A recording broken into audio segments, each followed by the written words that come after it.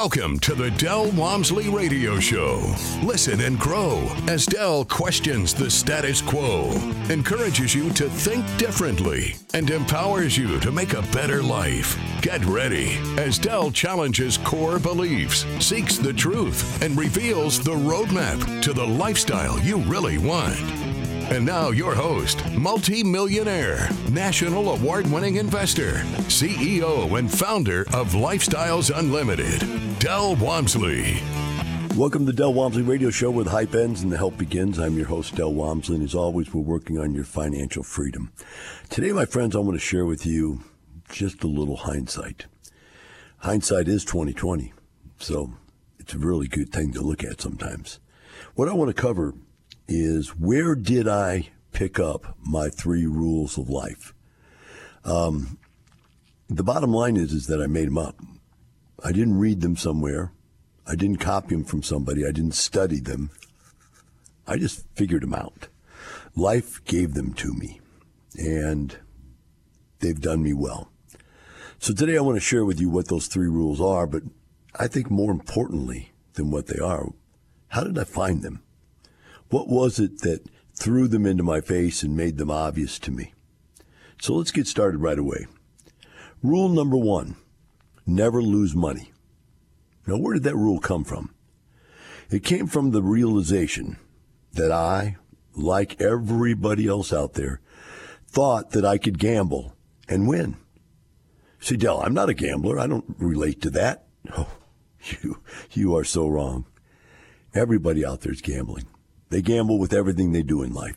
You gamble with getting up in the morning and going out in the car and not getting killed. You gamble with, who you marry. My gosh, think of that one.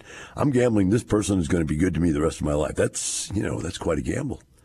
A lot of people fail. Since about 75% of all marriages fail now. Most people out there have had 1 or 2 marriages. I think I'm on my 3rd.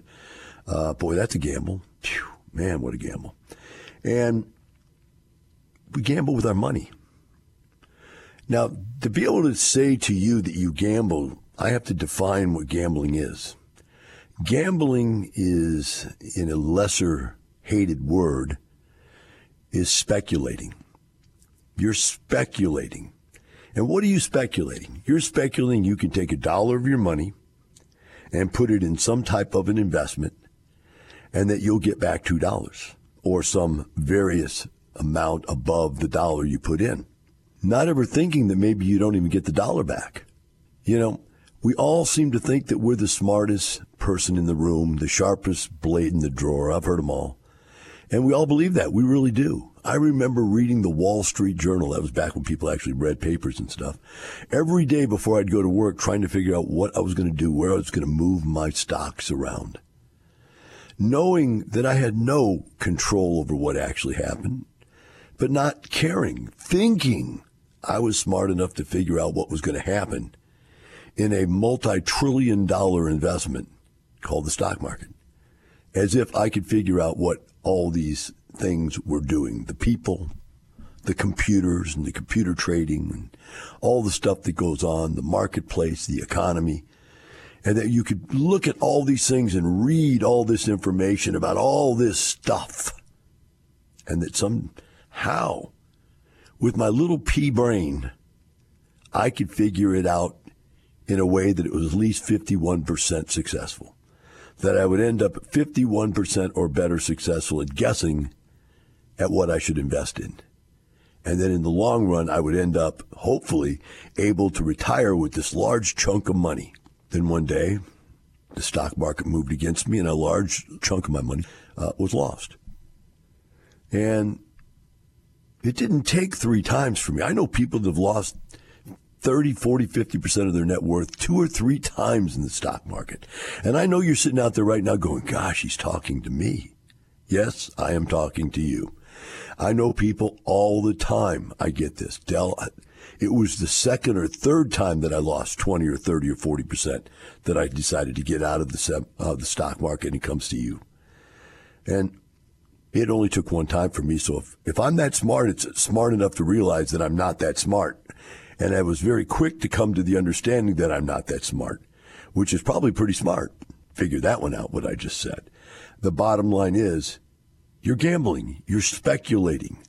Now, people speculate on a lot of things. They buy houses and they speculate. We've been told our whole lives that your home is the largest investment you'll ever make. So what do? You say, well, I'm going to buy a house in a good school district because that's going to make that house go up in value. And then the school districts become controlled by the Democrats. And all of a sudden the school have grades that are, well, I saw it on TV the other day. Let me see if I can remember this. There is an entire school district that not one child was reading at their grade level and not one child could do math at their grade level. An entire school district. So you really believe that these school districts are valuable, and so you invest in a house in a good school district, and then your house goes down in value or doesn't go up in value. You know, what you're doing is you're thinking to yourself, there's going to be somebody out there that's dumber than I am. I buy something, and for no reason, think about this, for no reason at all, they're going to pay me more for it. Now, if you really think about a house goes down in value. Come on. You're a real estate investor. You can't believe that. Oh, I do believe it.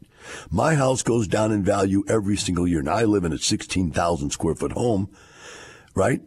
I got a 20-car garage. I've got just an ungodly size piece of real estate. Outdoors, landscaping is over the top. But that costs me money every single year. This thing goes down in value. Why? Because the paint wears off. The appliances get older. The roof wears out. And I have to spend massive money to maintain these things, to replace the appliances on a regular basis, to replace the pumps in the pool on a regular basis, to have the guy clean the pool, to have a guy mow the yard, have a guy trim the plants, to have people come in and even clean my house. My house is the biggest expense in the world. And if I just let it go and didn't lose money on it on a regular basis, it would go down in value. Not up, but down. I bought a condo. I always give people hard times about buying condos. I bought a condo in Houston. I paid $27,000 for a one-bedroom, 600-square-foot condo. 30 years later, I sold it for $24,000. And I lost about $100 a month negative cash flow on it for like 30 years. Now, those aren't the exact numbers, but they're pretty close to what actually happened. In other words, I sold the condo after 30 years for less than what I bought it for. I lost money on it every single month. Because why? Because I was speculating that that condo was in a good association, a good part of town that was going to grow and become one of the most desired parts of the city. Man, I've realized I'm just not that good. And so I got mad and said, I don't need to lose my money by giving it to other people. Giving it to a stockbroker, a financial planner, or the stock market, or a guy on the street investing it into woojus. I'm not giving my money to people. I would rather spend my money than give it away and let someone steal it from me. Let me lose it in a speculative investment. But once I made that decision that I wasn't going to let other people play with my money, then I realized, you know what, I'm so conservative that I won't invest in something that I take care of and let it fail. I'm going to make sure it's a good investment on the front end, and I'm going to make sure that investment is taken care of during the interim while I own it. And hence, I started buying rent houses. And so I screened people. But here's the problem, is that when you screen people, you're making judgments. Our society leads you to believe it's illegal to make judgments about people because everybody's supposed to be the same. But look, I'll probably get in trouble for saying this, but they're not all the same. There are good people and there are bad people. Yes, I said it on the radio. And the problem with me saying that, with making these judgments, is that we're looking at these people from their morals and their ethics. Is it in their morals and their ethics to fulfill the agreement they made with you? They're saying, I won't wreck your house and I will pay you. Now, if you do business with somebody that tells you up front they won't tear up your house and tells you they will pay you, and then they do tear up your house and they don't pay you, how can you fall onto your either religious sword or your Democrat, all people are equal sword, and say all people are the same? They're not. And so the secret is looking at their past and seeing who they've already messed over in life. And when you see they've messed somebody over, you have to realize you're next. Because if they did it once, it's very likely they'll do it again. Right? So there are good morals. People have great morals. There's people that have good morals. There's people that have great ethics. There's people that have good ethics. Most people, when they first get into real estate, think that all the good people are themselves, that the landlords are all the good people. That's not the case. There's as many bad landlords out there as there is bad tenants. There's landlords that have no ethics. Their product is terrible, their price is unfair, and they have a bad price-product ratio. Now, as I started teaching this stuff to people, people got me wrong. They didn't understand what I was saying. And so they started to impute their own prejudice into this. And they started going, yeah, I know this race of people are pretty bad as a race, as a whole, and so I'm not going to rent to them. Or this age of people are really pretty bad, pretty dangerous to do business with as a whole, so I'm not going to do business with them. And this nationality of people are pretty outrageous, and so I'm not going to do business with them. And I couldn't get it across to these people because they kept wanting me to tell them who these people were. Because they're not one race, they're not one age, they're not one sect, they're not one religion, they're not one nationality. They're everybody who has bad morals. And so what you see is that I had to come up with a way to get that across to people. So I came up with something everybody could wrap their arms around. I call bad people purple Martians. You know why I picked that name, Purple Martians? Been doing it for 34 years now. It's on T-shirts all over the country. It's all over the real estate world. Purple Martian. I made that concept up. Why did I use Purple Martian? Because I thought they can't stick that on any one race. They can't stick that on any one nationality. They have to realize that it is not what you look like that makes you good or bad. It's not what nationality you come from. It's not what age you are. It's your morals and your values. And the only way you can see morals and values is not look at a person. It's look at what they've done with their life in the past. We call this screening tenants. Yes, it's still out there, and the people that are good at this business still do it. The other people have been led to believe that discrimination is illegal. Well, it is. Discrimination against certain classes of people and creating unfair advantages because of those classes is illegal. But there's no class in Purple Martian. Do you understand that? There is no class in that definition. Purple Martians are simply one thing: bad people. That's it. Now, I'm in real trouble if one of these balloons that they shoot down is filled with Purple Martians, because then they'll probably make that a protected class, and I'm going to have to come up with a new name for all these people. I don't know what I'm going to call them, but I probably should start thinking about that in case all of a sudden we have Purple Martians. Whew.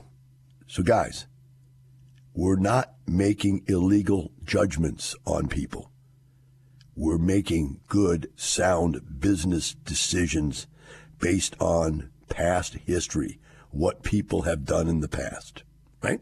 Say, well, what about a second chance, Del? We give second chances. I even have given third chances. But what I do is I make the security deposits massive because Think about it. I tell people this. You go, I can't believe you would ask a bad person for a large security deposit because bad people don't have money. Whoa, stop. That's not true. Bad people have lots of money. They didn't pay the landlord they just came from. They didn't pay their income taxes last year. They steal. They sell drugs. Bad people have money. No, yes, they do.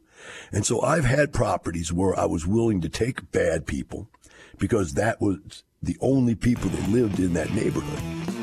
And I had to, or I didn't have any tenants. When we come back, I'll explain to you how you do that in a fair and legal manner. We'll be right back with the Del Walmsley Radio Show.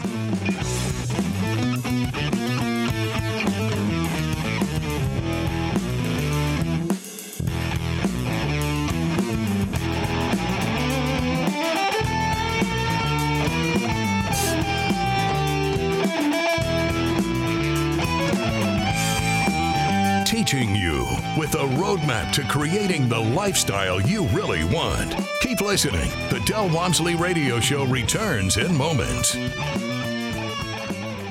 was at a seminar one time and a guy was sitting up there and he was saying, what you really need is you need the young, aggressive entrepreneur people to go out there and take that money and invest it with them. I walked up to the front of the stage and I said, hey, I'm that guy you're talking about that should be mentoring these people on how to do this.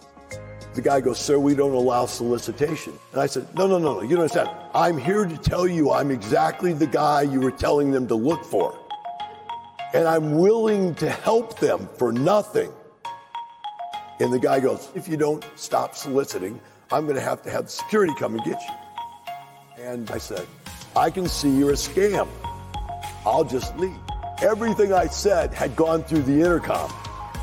So I walked out of the seminar room and 200 people followed me. And that's how Lifestyles was started. Are you ready to get up and follow Del? Join us today at lifestylesunlimitedworkshop.com. You're hearing the Del Walmsley Radio Show. Want more life-changing knowledge? Access our podcast and listen on demand at lifestylesunlimited.com under the radio tab. Now your host, Del Walmsley. Welcome back to the Del Walmsley Radio Show. Today we're talking about my 3 rules to success, and the first one is never lose money, and we're discussing how to do that. We're now on the topic of tenants, how to screen tenants. And as we went to break, I told you that I would share with you how you can deal with purple Martians, which are bad people, which end up being bad tenants, and you have to deal with them in a fair and legal manner. Now, when you screen them and they don't screen through, now you are required to do something that most landlords don't do.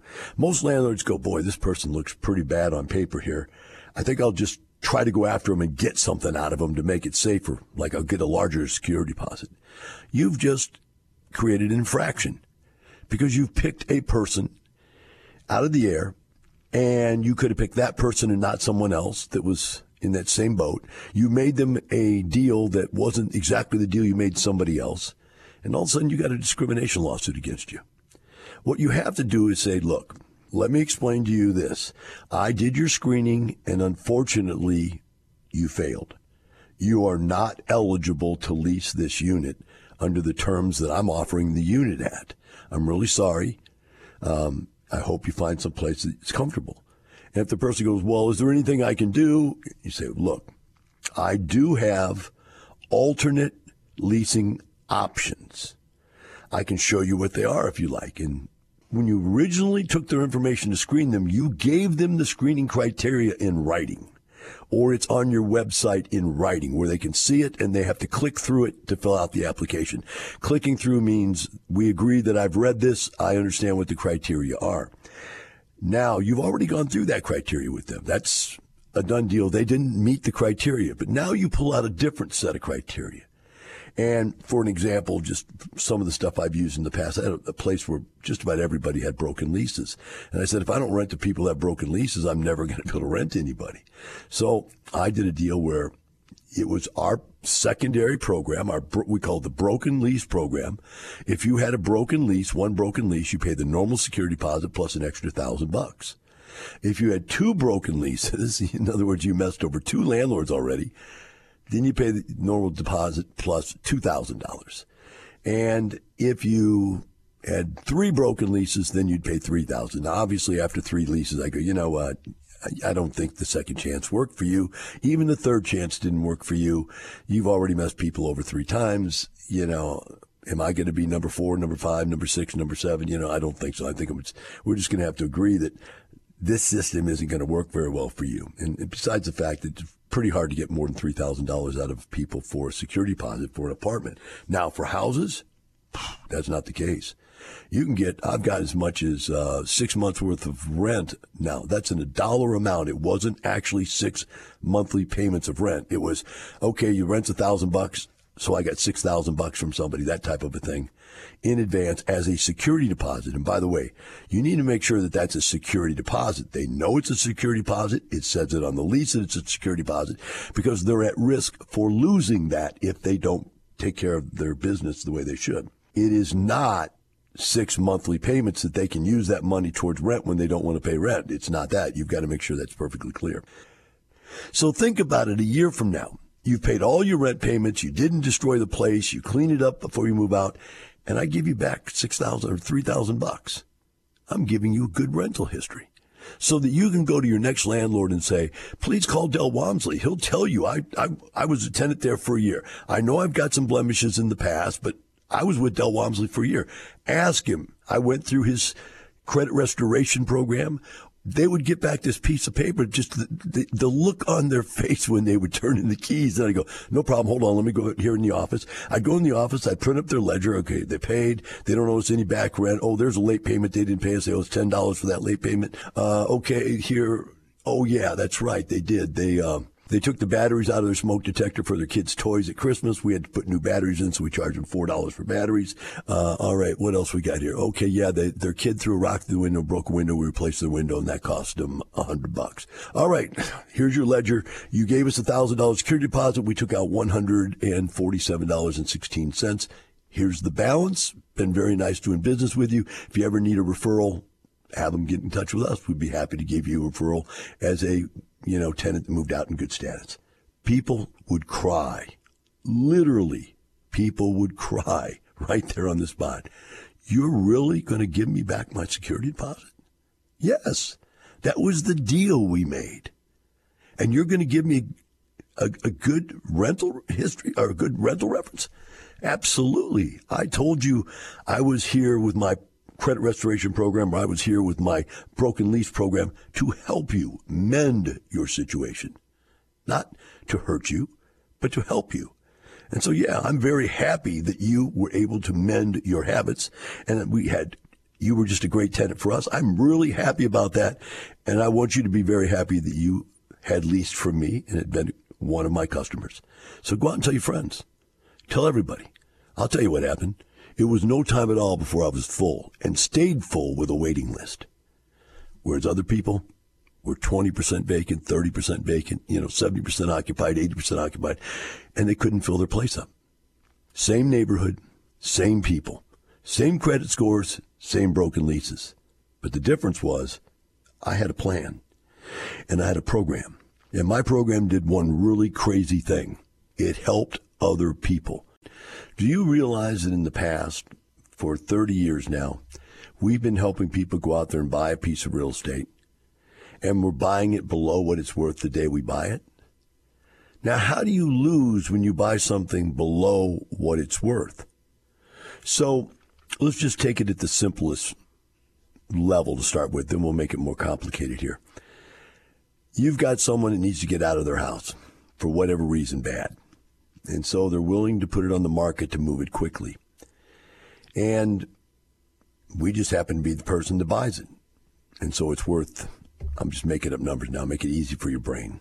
Let's say it's worth $100,000 when we buy it for $80,000. Well, we've just made $20,000. You say, well, but you didn't until you sell the house. I understand that. It's called realized and non-realized, unrealized income versus realized income. But the unrealized income is going to be realized at some point for us. We know that. and we know that we've made that money. We then turn around and have positive cash flow. So what really makes this thing crazy is the way we use leverage. So if I can go out there and borrow the money to buy this house, and I buy it for $80,000 and it's worth $100,000, I made $20,000. But what if I can borrow all the money to do that, and I can get that done by getting a conventional loan for part of it and then a hard money loan for the down payment part, or a hard money loan for the whole thing? What if somebody just lends me the money to buy the thing? Now I've got no money out of pocket. Now, I've made all that money with none of my own money invested. Pretty interesting. But let's say I need to do some rehab in the deal. All right. Let's say they sold it for $80,000 because they knew there's $5,000 worth of stuff that had to get fixed, and they weren't willing to put up the $5,000 to fix their own house. So they're willing to take the haircut and sell it for $80,000, but it needs $5,000 worth of repairs. So whether I buy this thing and I use leverage to buy it, so I don't have any money out of pocket, but now I spend the $5,000 to fix it. Now I've made $20,000 on a $5,000 investment. Now let's make it even crazier. What if the hard money lender will lend me the money to buy it and the money to do the rehab? Again, now I've made $20,000 with nothing invested, right? This just gets crazier and crazier, guys. Now let's say that there's so much rehab that the house is worth, let's say it's worth $200,000, and I buy it for $150 because there's just a ton of stuff wrong with it. And so I go out there and the lender will lend me enough to buy it, some of the rehab money, but not all of it, because the risk is too high. The lender is taking more risk than they want to take. They want us to take part of the risk, right? They want us to have what they call skin in the game. And so they say to us, look, there's a $50,000 gain. We see it. We do this for a living. You do it for a living. We know it's worth $50,000 more once it's fixed up. But there's, $20,000 worth of rehab, or $30,000. Let's just say 20, make it easy. And we're only willing to give you 10 of that. So we'll give you the $150,000 to buy it. We'll give you 10 to the rehab. We want you to put 10 of your own money in the deal. So I put 10 of my own money in the deal. They lend me $160,000, and I do the rehab. And now it's worth $200,000. I bought it for what? I bought it for $150,000. I put $20,000 of rehab in it. So I now am what we call all in for $170,000. It's worth $200,000. I just made $30,000 on a $10,000 investment because I only have $10,000 in this deal. So I've made a 300% rate of return. Now think about what your financial planner is doing with your money. It's doing nothing like that. Now let's take a look at cash flow. Now I make $500 a month positive cash flow, which is $6,000 a year on that $10,000 investment. That's a 60% cash on cash return. I'm getting a 60% return as if I had a bond or a savings account or a CD that was paying me 60% return. That's unbelievable. In fact, it's almost impossible for you to believe. That's why everybody doesn't do this. Go, if it's that easy, why doesn't everybody do it? First of all, most people don't even believe it can be done. And secondly, you have to know how we do this. You have to learn our pattern recognition systems. We know what is a deal and what's not a deal. We know what something will cost to do the rehab and when it's too much to make the deal make sense. We have pattern recognition that tells us that this is or is not the deal we should do. Now, once you learn that pattern recognition, you're going to be amazed because these deals are all around you. You just don't see them because you don't know what you're looking for. You don't know what you're looking at even. I would liken it to this. Have you ever bought something, let's say, like a new Toyota Corolla? Before you bought that Toyota Corolla, you never even seen a Toyota. Now all of a sudden you see them everywhere you look. You bought a blue car for the first time. You said, nobody drives a blue car. You buy one. Now there's blue cars everywhere. That, my friend, is called pattern recognition. We have that for real estate, and that's why we, that do it right, never lose money. Interesting thought, huh? How would you like to start out your day, your investment life with that rule? Rule number 1. Never lose money. I think that's a good place to start. And I think if you follow just that one rule, You'll be a lot happier than what you are right now with your money in the stock market, with your money in a rent house you didn't know how to buy, with your money anywhere and everywhere that it's at massive risk. So, what do you say? You ready to try it my way? You ready to make the commitment that you don't want to lose money ever again? That you'll stop giving your money to your stockbroker and your financial planner? To your smart uncle? Or your dumb attorney? I hope so. But remember, it's not just the money. It's the lifestyle. Have a wonderful day. We'll see you tomorrow.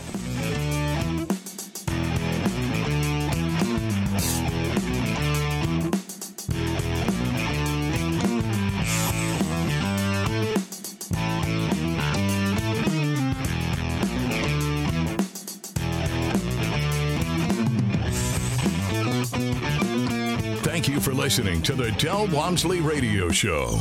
Want more of Del's unconventional wisdom? Go to lifestylesunlimited.com and click the radio tab. Listen to past shows, hear podcasts on demand, and find out how you can change your life today. The Del Walmsley Radio Show is part of the Lifestyles Unlimited Radio Network.